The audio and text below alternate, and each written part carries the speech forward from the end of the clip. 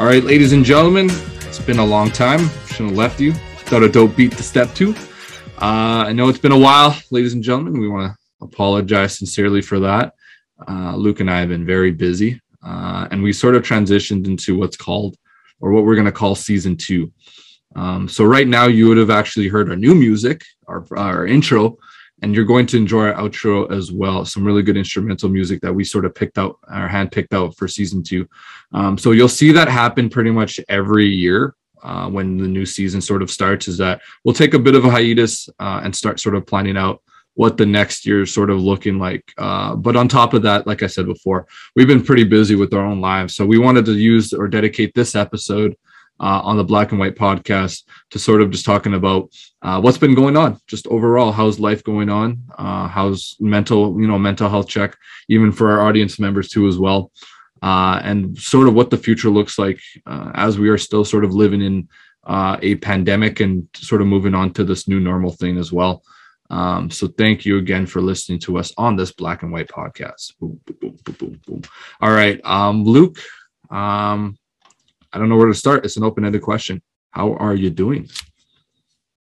I am surviving. I made a move from Vancouver back to Kelowna. Got a job working at the University of British Columbia. It's been interesting trying to move my stuff from Vancouver back to Kelowna. After thinking I'd be there for a little bit longer, but hard to pass up a job that is immensely positive and allows me to sort of help students again. My role is to sort of guide them towards a career, helping them with resumes, interviews, workshops to help them become more professional. It's fun to sort of have my hands in every single pot of the university and sort of get to meet people. It's a good way to sort of establish yourself somewhere. And, as I say, the coaching is still always the dream. And the best way to move forward in the university coaching is to be deeply involved in the university, and whether it's that university you end up coaching or another university that sort of sees your hands in all those pots, it's definitely a positive thing. So, question for you: you're coaching at UBCO, correct? Yeah. And you're still with Lungaria too currently, or is that? I know you were with them for a little bit. Yeah. No. Yeah. It's okay, so you're with both. So at the beginning of the year when I was in Vancouver, I was with Lingera in person coaching, and I was doing a lot of the video stuff and analytics for UBCO still. So I was still associated with them. And now that I'm in Kelowna, it's like literally taking the reverse, where I'm in person with UBCO and I'm doing all the video and remote, analytics stuff remote for Lingera. And obviously when Lingera comes up and plays Okanagan College, I'll try and be on the bench for that to sort of support them. But it's really, really strange having that flip mid-season. Like what I'm really finding is that coaching dynamic, like the bench, it's a strange dynamic to just be that guy that kind of pops in halfway through, because everyone's sort of established their hierarchy. They've established how they respond to the head coach and who's responding to what. And I sort of come in and I'm not a new person. I've been there before. I was there before, two of the three coaches, and one of them being there before any of us were even there. Mm-hmm. But so it's not like I come in and I'm the bottom person on the totem pole. Not to say I'm the highest either, but like, it's not so clear where you fit in, and, it's sort of awkward at times. And you figure out how to be useful, and that's what's important. As long as you're helping the team, I don't think it really matters what position you're in per se. Another side question as well. Let's talk about cities. Where does Vancouver rank in terms of, you've lived in a few cities before. Where does Vancouver or even Kelowna, where do they rank in terms of cities that livable cities for you? Yeah. Well, I think I often say that every city I've lived in has its positives and what makes it a great city.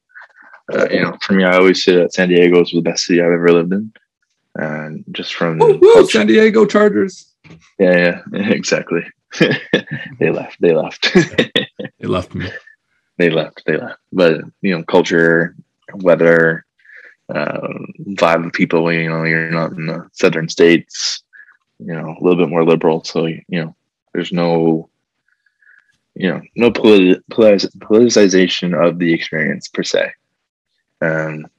But I think Vancouver's a nice city. I think it's really busy, like really compact, and a lot of homelessness, and it's hard to see the drug addiction problems, and you know it's been rampant, and I don't know how much the city has done to sort of address it. Like where I was living, if you drive down East Hastings, like it looks like a shanty town with all the homeless people on the side of the street, and like it doesn't really look like anyone is helping them move forward. And obviously COVID impacts a little bit with like homeless shelters and all that, but still it's tough to see sometimes because not everyone is there by choice.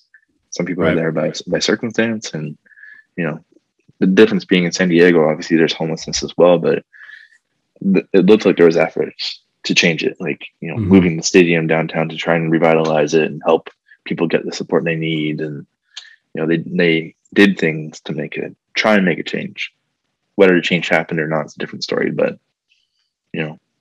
actually Kelowna is the smallest city I've ever lived in, and it's the 19th largest city in Canada. You're trying to flex here that you live in only big cities? It feels that way sometimes. Like Winnipeg's big. I think it's like 9th biggest in Canada, 800 and something thousand. But even Winnipeg has its nice things. I always laugh and give myself a little bit of pride that I'm still in a t-shirt and everyone else is in their winter jackets here. And people are like, are you not cold? And I'm like, no, I'm sweating. like it's plus 10 outside right now. It's that's not cold. Negatives. It's not cold, man. I don't know where we're going with this, but weather's definitely a relative thing. Oftentimes, like wherever I go, like when I was in Phoenix, obviously, I like the cold. So I remember going into we were preparing for a wedding. And I went with one of my aunts to a grocery store. So they have like on the side before they walk into like a walk-in fridge to grab some stuff. They have like these coats on the side that you can wear as you're walking in. She looks at me. She's like, she's like, what are you doing? I'm like, it's not cold at all. Like it's nothing for me. I even got some weird side eyes from people. They're like, what's going on? Like, why is this kid not right? So yeah, I mean, whether, heat, cold, all these things are particularly like just relative things we're so used to. I'm sure in BC it's not too hot, it's not too cold sort of thing. Whereas Arizona, it's always hot. Like if it's cold, it's like for them, it's like the blizzard. It's like the apocalypse. Right. Whereas in Winnipeg, it's extreme heat to extreme cold. So we see sort of both sides. But I always say, if you can handle the cold, like if you can handle winters just in general, wherever you are, I think you can pretty much handle any weather in the world. But that's just my opinion. So Winnipeg, all my Winnipeggers, we can handle anything if we can handle this. Right.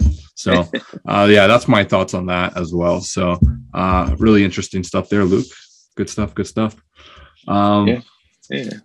Well, Toronto too. I guess I gotta give a shout out to Toronto because they basically talked about every city, but like even Toronto, there's like I can't remember what it's called, what cafe, but it had like a colorful latte, and they showed it on what's that show called, The Amazing Race Canada, and I was like, it was like near my house, and I had to go there, and I was like, I gotta try this, and I was like, it was pretty legit, like good food, good drinks. The coffee was like legitimately like a colorful latte, and like the barista being able to figure out how to make the colors, I was like, that's pretty impressive. I'll come back to Toronto for this. All right. So that's on the Toronto itinerary. Anybody interested in traveling to Toronto, make sure you know about that cafe. I'll have to figure out what it's called. I'll give it a plug. Maybe they'll become a sponsor or something. Yeah, let me know. Fact check me. As for me, nothing much. Same old me. Just adding more years of experience at St. Maurice. Very happy again, as I usually say. It's my dream job, and sort of we'll see. It'll be interesting to see, people just generally tend to change when they have a job. People tend to change in their job. They might say, I love teaching, especially when we talk about in the context of teachers, they might say, I love teaching this and that. And then you normally see, especially in the first 5 years, burnout is pretty high. So usually you see teachers getting tired or things being dragged along and they're being upset. But I mean, me personally, I couldn't be more energized myself. Like I said, I'm in my third year. I'm very happy because as you talk about college basketball being a thing, we had just found out news that high school basketball will be a thing.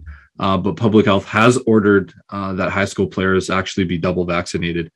So you can be in the process of being vaccinated. You can have one vaccination, for example, in December and get that done. And then by January, February, you can have your second or whatever and be good to go. But they have basically said you have to be double vaccinated in order to play, which tells me that they're doing everything in their power to make sure that there is a basketball season. So I couldn't be more relieved because basketball, as part of my teaching, basketball is a huge part of our identity, or my identity, so to speak. So I'm really looking forward to that. I've already been able to do a couple things with my teams. I've been able to run Saturday and Friday sessions with the girls and boys respectively. So I've been doing that, been getting them back in shape and playing a little bit of basketball and just getting them ready for January, the upcoming season. I've started an anime club. Anime, it's more of a video game anime club. It's more esports. So I got kids playing video games during lunchtime on one of those days where they just kind of game and get to hang out and talk and play Super Smash Bros. Or Nintendo. And then I'm also starting a personal finance lesson sort of course with the pre-cal kids, because a lot of times the pre-cal students, which is the large majority of our high school that end up going into pre-cal, they always, they don't get an opportunity. They're not taking a business course to learn about sort of life skills. So one of those life skills is being able to manage your money. Notice that a lot of those students also work. So, when you earn money, what are you doing with that money? Most times kids are, well, if I have 200, I'm going to spend 150 or 175. So it's just one of those avenues for kids in this case to learn. So that's sort of on my itinerary in terms of being a teacher. But for me, the overall theme here is just being able to, I think, reinvent myself, so to speak. I've never thought I would teach a personal finance class. Never thought I would be able to talk to anime with kids. I love anime, but just never, ever sort of materialized that or made that tangible. So for me, one of the things that keeps me sort of challenged, or me challenging myself, is constantly being like, okay, well, I have this time. What are you going to do with that time, Haben? Are you just going to, you're going to moan and drag it along? Are you just going to constantly think about marking and working? Or what can you do with that time with the students in order to, in this case, keep yourself excited and keep yourself going? And so for me, being in my third year, those are the things I'm doing. Those weren't things I would have done in my first year, for example. So I'll sort of leave it there and I'll let you ask me questions, or if you have any questions for me. Well, I think it's oftentimes we see people miss out on the opportunity to make an impact in their job. They see their job as what it is, and there's no way to do some value add. And so, for you to do that, even at personal finance course, like, how many kids actually get personal finance unless they're taking consumer math? Yeah. Right. Yeah, it's still an essential math. Yeah. And those people, are considered, that's considered the lowest math. Like, I know when I was at Linden, if you were taking consumer, you were considered not smart, and you didn't want to take. It's the stigma. It's a stigma for sure. Yeah. You had to take pre-cal if you wanted to be considered smart at the school, and that's why the majority of people took pre-cal. And I don't use anything with tangent lines and analyzing the, this and that, and finding the isotope or whatever it's called. What's that called? That line where the curve doesn't touch or whatever. I took pre-cal and I don't remember that. The fact that I can't remember what it's called, it shows, and the stuff I use now is personal finance stuff, and so for you to provide something for the students, you're removing some of that stigma and still allowing them to learn things that are probably more useful than any sort of calculus pre-cal thing that they'll ever learn, unless they're trying to become an engineer, right? Yeah, so, I'll mention something about that too as well. I think, like you said, there is a stigma. Could you remember what percentage of your grad class that actually took pre-cal, compared to essentials, the comparison? Do you an estimate, 90%, 95%? Probably. It might not have been that high, but it was probably 85% took pre-cal. 85, yeah. And then 15 took consumer, and you have applied, by the way. You also have applied. I forgot about applied. That. 15 was about applied, and essentials, consumer, whatever it was. Yeah. And oftentimes the ones doing applied were also taking pre-cal, so it's that mix. Whereas the ones taking consumer were only taking consumer because they needed to take a math. Yeah, that's what it is. I have to take a math. I don't like pre-cal. We don't even have applied at St. Marie. So for us, it's either pre-cal or essential. The focus on our school a lot is math, science, and STEM field. So you don't normally see, a student taking essential math. My biggest class size so far in my 30 years in essential math has been 10. Yeah. 10 out of, 40, maybe sometimes out of 50 kids. So yeah, unfortunately, there is that stigma of, students being like, I don't want to take this essential math just because I don't want to look like I'm not intelligent. But as you said, especially in grade 12, I can't really speak, grade 11, there is a little bit, but when you get to grade 12, you learn about house finance. You learn about vehicle finance, buying a car. What does a car look like? We do a project where, you have to actually do the research and, pick a car that you like and figure out what for example, the monthly payment rate is, or whatever that might be, or like I said, personal finance or career life. So I feel like these are all things that really every kid should learn. It should be really, I've had a talk with my principal about this, and he said, these are things, have been that everybody should learn before they get out of high school. Like, this should be a mandatory course. I couldn't agree more. So maybe it's something, again, the whole reinvention is maybe this is something that, whether it's, school wide, maybe it's Manitoba wide or federal wide, or just school, just the school itself, that, it's a course that we offer for our kids. Cause again, they always talk about these particular things about learning these things. So excited to do that for them. Where do you see it going with clubs and things? Like, is there other types of areas that other teachers are doing, or yourself? Like other teachers are doing, or so what do you mean? Like, is it set up so like there's like a club time? Like, this is the time for clubs, or is it just kind of like after school, before school, doesn't matter? Right. It's usually our jurisdiction, so we get to decide when we want to do clubs and all that. If I'm talking about like those gaming clubs, for example, I just usually like to do it at lunch. I don't like to do it as an after school thing. I know the kids are really busy with all their work and everything. So I do that after lunch, but the personal finance thing is more of at least it's still in the works, people. So, but it's one of those things that I'd probably do like once a week or something for the kids, once a week, right after exams when their load is small and everything, and just get them going. But again, it's one of those things that's also optional. I'm not going to be like, you're forced to come, but think about it. If you have a job and you still need to, learn about finance, I mean, it's a perfect opportunity to take. So it's one of those things where you're responsible, you take accountability for yourself to know, okay, you know what, this is something that's important, I should take that. But don't tell me that you weren't given an opportunity when you were, right? So it just goes back to the whole accountability piece there. So I mean, that's that. I'm excited about that. So that's some good stuff. But let's talk let's get into basketball. Let's talk about our philosophy and coaching and all that.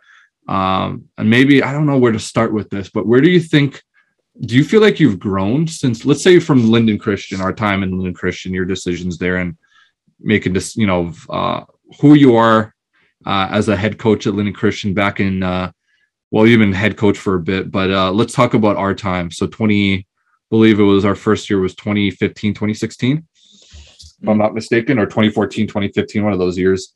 We started. So think about the Luke there as a head coach to the Luke now. Like, what have you felt like you've changed in?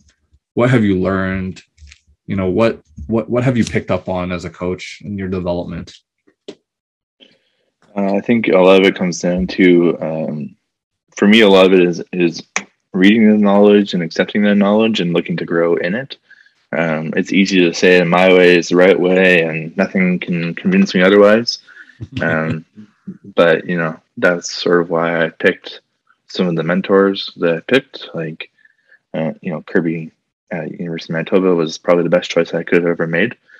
I had a choice to sort of ask him to be a mentor or Mike Rainbow. And not to say that Mike Rainbow is not a great coach, but I found that Kirby was a teacher. He wasn't a basketball coach, because I think Rainbow came from, like University of Northern British Columbia, so he was already like a coach. Yeah. Whereas Kirby's coming from a high school. He's a teacher. Like he did assistant coaching at UW, obviously, but like, his primary position was a teacher, and so teaching players, but also teaching the coaches. I think that was invaluable experience for me because I learned how to perceive things, and that's sort of what helped me at Linden. But then, for me, a lot of it came down to like I saw one thing and I thought, that's great, let's use it. and not really looking deeper into like how can we use it. Now oftentimes like when I do get to be the head coach, which isn't very often anymore, because I'm trying to progress in that career, so I'm often the assistant coach at a university or a college like Lingera and UBCO. But it's finding like actions that you can do rather than a play. And within those actions, so if the ball goes to a specific spot, we want you to do this. We want you to look at doing this. Whether it's a high post entry and then we're looking to pin down or whatever. But you basically give them 2 or 3 options that can occur from that, and you make the decision to do whatever makes sense based on what the defense is doing. When I was at Linden, it was oftentimes there were outside voices that were trying to guide you and mentor you in their way. And for me, that was just not the way I received information. Right. It didn't really work well for me. And so oftentimes it was doing things to please those around me rather than do things to grow, to make the team better in the future. And so I really adopted this idea that the player is secondary, the human is first, and that more holistic view of the athlete rather than you're here to play basketball, that's it. It's, you're human. Like, how was your day today? Like, what happened? Like, what's up? That type of stuff, because when they're a good human, they become good players. When they're having a hard time, they're often bad players because there's so many things in their bag that's weighing them down that we don't care to address. And so for me, I think that's the biggest thing, from 2015 to 2021 is that more holistic approach to the player, and how can we balance creating a system, but also allowing them to be free within that system. Yeah. So, creating a safe space, creating a set of rules so that they can still be free to play, but they're following a set of rules to make the most successful choices. I'm going to plug in again, this guy. I mentioned him, or you'll hear this person mentioned in the other episode as well. Billy Donovan. I sent you a video about him, and one of the things he talks about specifically is legacy. And one of those things in legacy, I think, and it kind of goes towards me as well. But what I picked up on from you, and then I'll make another comment as well, is that legacy. Okay, what is your coaching legacy? What do you want to be known for? And he said, I don't want to be known for how many games I win or how many championships I win. Just keep in mind, Billy Donovan in the NBA, still very solid coach, hasn't won much, right? Won probably quite a few handful of games, of course. His record's probably pretty solid.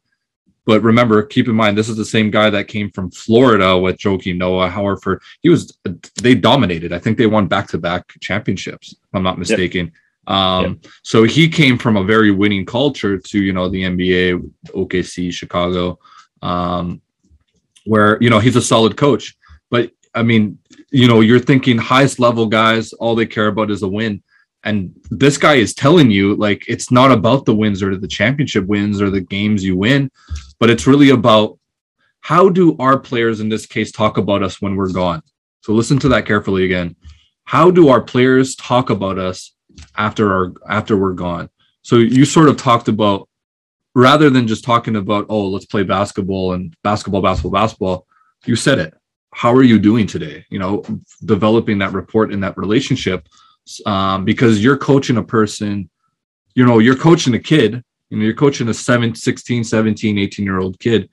But you're also coaching, or you're looking in this case at the version of when they are 30 years old than they are when they are now. You're thinking about, well, how can this person become a better player or a better person than they are right now, than you are focused on even the basketball skills. And I think that ironically, we talk about basketball so much and coaching and winning games, winning championships. And yet you have a coach here in Billy Donovan telling you these are the things that matter most, is the person, the human. So I find that very powerful. And I think that's sort of a philosophy. And I'm sure you've grown on that. You've had that quite a bit as well. Even in high school, or, even coaching high school, you had sort of that mentality as well. That's something I personally had to figure out, and it took a long time. It took me even in Linden, I don't think I had that, to be honest. I did have the whole relationship aspect. I really did enjoy these kids, but I never stopped myself and said, who cares about that game, or who cares about that championship? I was constantly worried about, okay, are we going to win a championship this year? Are we, how far are we going to get? Or we're constantly talking about it, right? We're talking about our achievements oftentimes. So especially, and it took me till COVID, funny enough, took me basketball getting ripped out of my hands to realize basketball was not what was important to me. It was really just having that connection with those kids and being able to just hang out with them and have a good time, and being able to play the sport that we all loved. So I just wanted to make that point, something I grew as well. And then the other thing that I was really interested as you were talking is not only do we learn from people's experiences, like we always learn the good stuff, we learn, we look at YouTube videos, but we also learn what not to do. Okay, again, we're not picking on anybody in particular. We've talked about our experiences in private. It's not something we need to air out. But even me personally, even as a kid, when I was, being coached by particular coaches in my high school, I learned really quickly what not to do. I think I told you before, like we played a zone against Gray Academy. Though people who don't know who Gray Academy is, they're a 3-point shooting team. Why would we be playing a zone? We had an opportunity the whole year to work on man-to-man defense. And yet our coaches believed, well, these kids can't do something. They can't play defense. Well, did you give us an opportunity to play man-to-man? Did you give us an opportunity to play, rather than focusing on, oh, well, they're great at zone, let's just focus on zone sort of thing. So I've also learned from other coaches, whether it was good or bad, that experience. I'm particularly bad coaches for me. Although I've had some good ones when I was younger. I've had some bad ones, unfortunately. The other thing I'll say too as well, and I'll sort of pass it on to you as well, you can talk about this. Leadership, attitude, let me repeat that. Attitude is a reflection on leadership. Listen to that carefully. So attitude is a reflection on leadership. What do you think? What do you think that means to you? Well, I mean, right now there's a leadership problem in some teams that I'm with, and I mean, just in general, if you were to say in general, you look at somebody that's leading the charge, and if they're not, exhibiting, modeling good behavior, positive role model, well, that trickles down to the kids. Mm-hmm. So, go ahead. Well, I think a lot of it comes down to both the attitudes of the players, but also the attitudes of the coaches, depending on what age and level of play they are. But like the receptiveness of leadership is one thing. So that's relating to the attitude of the player. How receptive are you to leadership? Because if you don't care, you just want to do your own thing, then it won't matter how good the leader is, how good they are exhibiting those positive leadership qualities. But it's also, whoever the leader is, whether it's a player or the coach is trying to be the leader, their attitudes, like representing themselves at all times. Because I know that, people will get emotional and they'll sort of do things that they don't normally do when they're emotional. And that the attitude of what would be the right word? Maybe integrity is not the right word, but having a strong integrity is like how you behave behind closed doors is how you behave in front of the door. And so if we have this issue with emotions and we can't behave the same regardless of the circumstance, then there's an issue there. I think that's what really is important. Yeah, no.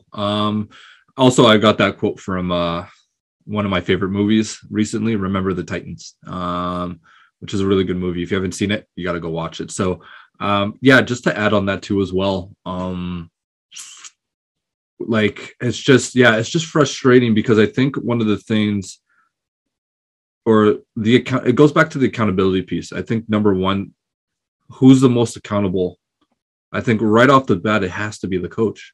Not to say the players are not absolved from those sorts of things, but the person that generally leads, especially when we're talking about, if I'm talking about even high school, or you're talking about university, who's the one making the decisions? Not the players. They don't make the final decisions. The adjustments. It's the coach. So it's really imperative that that coach, who's in this case, supposed to be your leader, supposed to be the person that leads the charge, is the one in this case making sure that, for example, developing a system that benefits the players, not them, right? My system is amazing. It's great. But do your players in this case fit the mold for that? No. So then what are you doing? Why are you using why are you playing a 5-out when all your, most of your players are post players, or the vice versa, right? If you don't have many post players, why are you playing a 3-2? You know what I mean? Why aren't you allowing those kids in this case to grow a little bit? And then it goes back to what you said again. You're always asking about the whole relationship aspect about, how your kids are doing in this case. The other thing that I really like about that, or building relationships, is the other thing is you get to understand them more. Like, forget their profile and understanding them or what they're about, but you just get to know in this case, what's going on in their lives. Because oftentimes in this case, oh, you know what, they're going through something. Usually you find out, okay, especially if they're open with you and they're, having conversations, usually children, especially, they tend to open up. They'll tell you, right? They'll be pretty honest if, they're comfortable with you. Hey, you know what, coach, I'm not really up to it today, or, something happened with my family or something. And then you start to, in this case, develop an understanding. Oh, you know what, whoever it is, Billy's not doing well in this drill, or he's not doing so well in this drill, or he's not listening too well. Well, obviously, understandably so, he maybe lost a loved one, or maybe, he's dealing with, somebody being in the hospital or something serious. Of course, right? But, as coaches, sometimes we don't even go to that level of understanding with our children, with our players. So I think that's also a very important piece as well. Did you want to add to that, or you're turning your head there? No, I was just checking. I thought I heard somebody knocking on my door, but well, I think it is interesting to see sometimes how people respond to this, just desire to grow. And oftentimes it feels like that growth mindset versus that fixed mindset. What are we trying to do? Like, fixed mindset would be like, my system works, it's been working for 20 years. We're going to do the same thing regardless of who the players are. Yeah. Growth mindset might be like, let's see who we have first, and then we can decide what to do with it. We might have an idea, but we can adjust and make small adjustments to make it work. Like when I was at U of M, we had the same plays every year, but small adjustments were made to them, but depending on who it was, who it was involved in the actions. So it's not to say you have to eliminate everything and change it completely, but like, you want to adjust so you're enhancing the player's abilities, not minimizing them. And some people are different in that regard, but oftentimes I fall in that camp of, we want to best fit who's playing for us rather than force them to fit what we want to do. And sometimes that's very small adjustments. And if you're having to make a huge adjustment, you probably shouldn't have chosen that player to play for you in the first place. Right. Because you're having to change something so drastically to make it work. So for me, it's finding that balance, because right now what I'm seeing is it's often one or the other. You're finding that balance where you're able to make those adjustments, or you're completely ignoring the situation and it's really bad. And so I think a lot of it comes down to people having this pseudo idea of success. They experience success and they think it's because of what they've done rather than it's who was there. And that sort of impacts what it looks like for the future. 5-10 years down the road, they don't have any more success, and it's the player's fault. It's not the fact that the system maybe worked for a particular set of players, and those guys are gone now. All right. So something interesting to take a look at, because it's the same thing of life. It's not just about sports, but about even like you in teaching.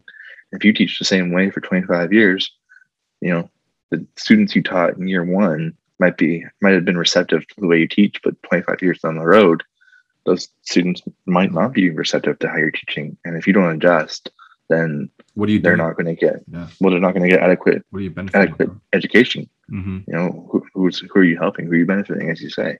Yeah. And that's really what it comes down to, is that growth mindset. You're going to change your teaching style to benefit the students, not to benefit yourself.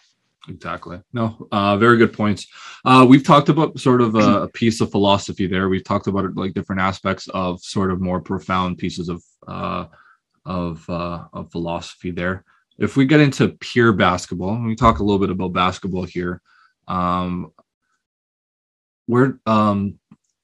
a defensive guy. I've realized that. Like, I'm starting to reflect back and look at what I take pride in the most. I look at most of my teams, or I look at, first and foremost, I look at the teams I actually was a head coach on, because mostly when I was an assistant, I more of just sort of adapted, so to speak, to coach's philosophy. Yeah. I'll pause 1 second. I'll pause. So I look at defense as probably like as a head coach, because again, I've had situations where I've been assistant for most of my time. So I was assistant for you. Yes, although we call it co-coach, whatever you want to call it. But no. You were my assistant. You're ruthless. So I would, as normally what assistant does is they adapt, in this case, to the coach's ideals, or the head coach. So when I look back at when I was actually had the opportunity to head coach, defense was probably number one for me. So part of my, in terms of basketball philosophy, was you have to be able to play man-to-man defense. I'm more than willing to help you in this case, equip you with the skills and the know-how and, you know, the fundamentals of individual, you know, defense and then team defense and all those sorts of things. But generally speaking, if you could not defend, whether you were my best player or my worst player, you're going to get very little time on the court. Okay. You might get a little bit of time here and there, especially in high school. I try to be mindful of playing time a little bit more. You know, I do want to win, but I do want to give these, you know, kids an opportunity to grow. But if you cannot defend, or you have no interest in defending, you're simply not playing on my team. That's sort of what it comes down to. So I'd say everybody that I had coached in this case got with the program. They understood the importance of defense, especially at the high school level.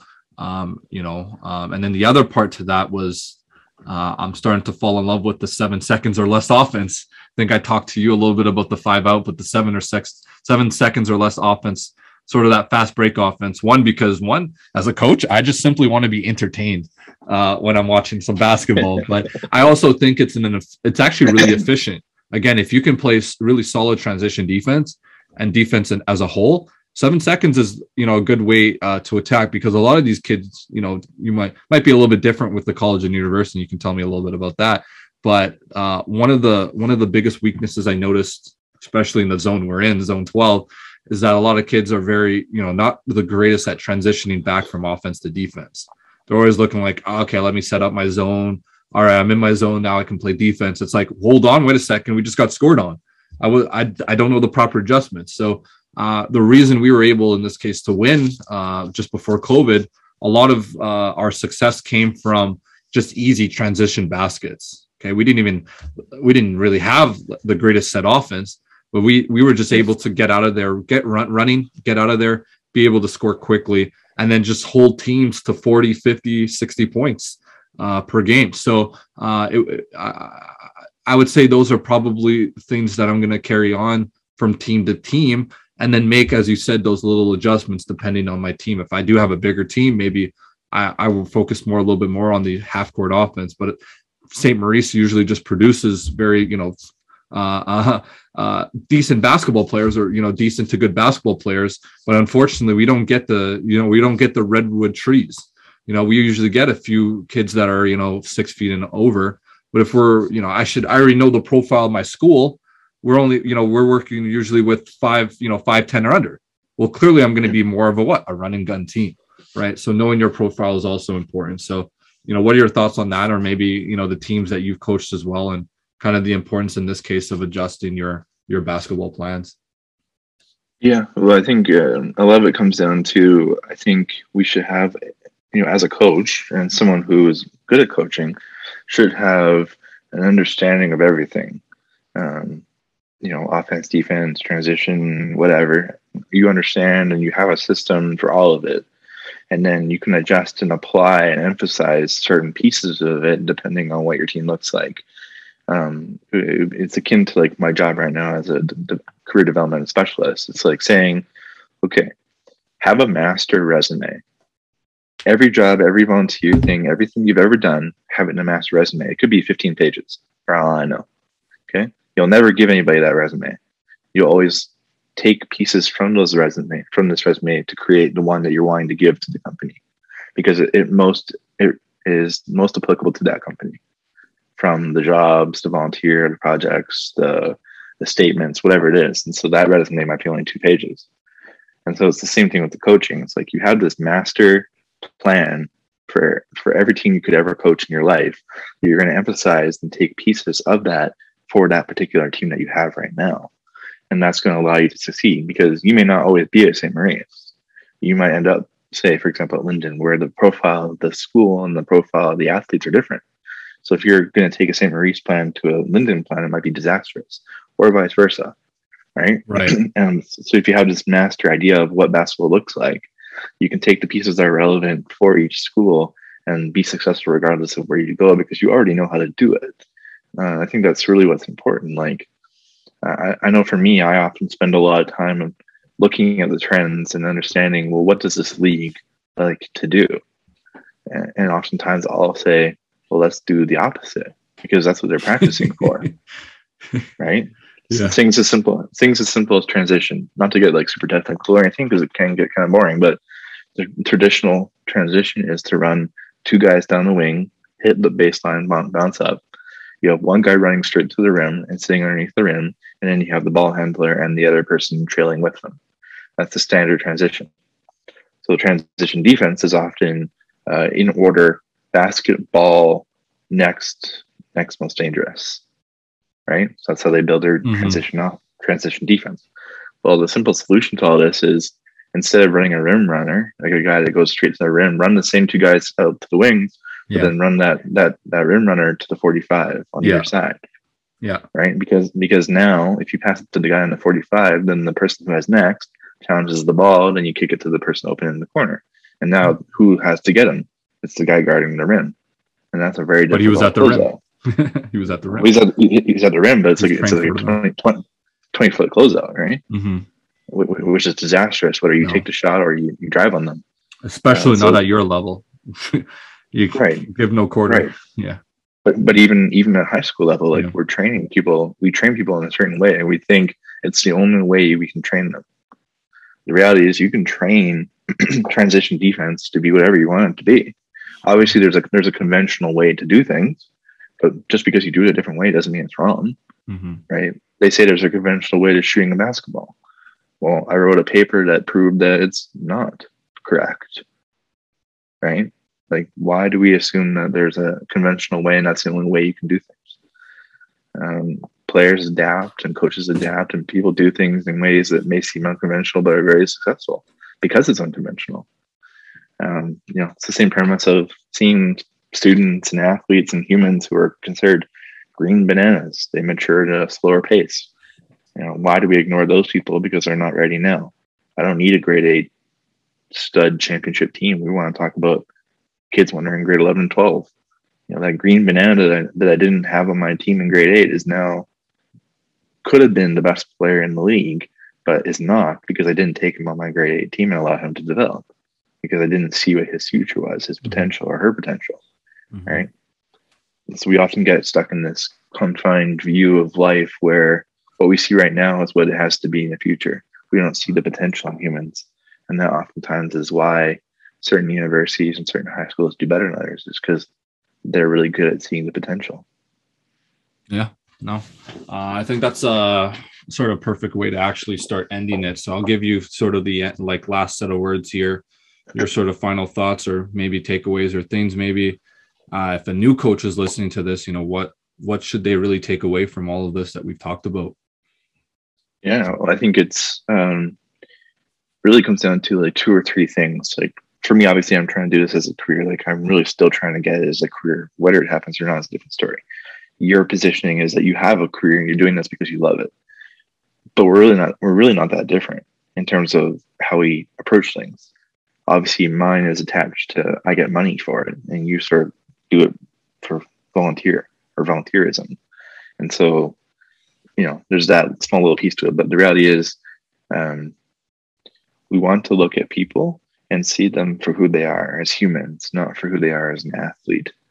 That's number one. See them as humans, not athletes. And number two is who they are now is not who they'll be next year. It is not who they'll be a year after that. Mm-hmm. They will be different. Whether they get worse or better is up to you as a coach, I should say. And up to them as well as a player. Like, what do they do in the off season type stuff? But like, who they are now is not who they'll be next year. They will be better or they will be worse. All right. And it's up to you and them to decide what way that goes. And so take risks on players, give them a chance, because you might be surprised. Because oftentimes people see, like, it's, again, we can bring it back to the NBA and the Lakers. We see the Lakers, we see the name recognition. We're like, that must be a really good team. Right. But they're not doing that well because other teams have progressed. They have improved. The Grizzlies, like Morant has become one of the best players in the league. Not too long ago, people thought it was a bad choice to draft him number 2. Mm-hmm. It's the idea of seeing that potential. So, I often say to players, like, I believe in you. I believe in your abilities. I believe you can get there. And sometimes just saying that is good enough for them to turn that corner when they have a bad day. And that could be the difference between having a really good player and someone who mopes around and crappy for the rest of their lives. I'll mention. Yeah, sorry. Finish up. Sorry, I was gonna mention one story too as well. No, please mention your story, because mine's a plug, because I remember what the coffee shop was. We'll finish with the plug. Very quick story, and then going back to that, I told you, remember that my philosophy was defense, right? Important piece was that you need to be able to defend. So I told you that in this case, kids will pick up on that and find the importance to that. I had one student in the JV team, or the year that we won in 2019, 2020. He couldn't play defense. Like, he didn't know positioning. He didn't know where he was supposed to be. But he had the athletic ability to do it. Regardless of that, I saw potential, and he worked diligently on it so hard to the point where I couldn't ignore it anymore. First couple months, or first month in the season, it was a liability to the point where I was like, I can't put you on. Like, you have to keep working at it. But his mindset was, rather than being like, as you said, having the attitude and being like, whatever, I'm not going to fix it, is, well, how can I fix it? How can I get better? So he asked me questions. He picked my brain. What do I need to do here, here, and here? To the point where he ended up getting most improved, but he was such a key cog when we lost our best player in the finals. He ended up being the guy, in this case, that stopped key baskets. So when I think of from where he was at that time in January, December, to where he was in this case in April, it was amazing. It was truly an amazing development that he made. But if I had just said, oh, whatever, to defense, and said, you know what, I don't have any principles, I don't have anything that I care for, he would have just been, I don't care about defense. Who cares? I'm just going to do whatever I want because coach doesn't care. But the fact that I told him how important it was to defend, his improvement went leaps and bounds, to the point where now he's going to be my first guy off my first mat. He's going to be my first, second, third guy in my rotation. He's going to be starting, to the point where he has these skills now, as you said before. Now he has all these skills. He's ready to go. He's well equipped. He's confident, and he's excited to play. So give me that plug, Luke. Give me the plug before we finish off, because I see your mom in the background. Yeah, trying to make a special appearance, but it is Versus Coffee. Versus Coffee? 70 Adelaide Street East, Toronto, Ontario, N5C 2R6. So if you want to sponsor us, please do so now. Yes. So, ladies and gentlemen, we'll finish there. You heard the plug from Luke. We've talked plenty. Love to hear anybody's thoughts on coaching philosophy, or if there's anybody that's actually interested in coaching, come talk to us. We know our stuff. So that wraps it up for this episode. Thank you again for listening. We will be back soon, I promise. We'll use our time to make sure that we get out what we need to say. So thank you again for listening. Goodbye, peace out, and have a good day.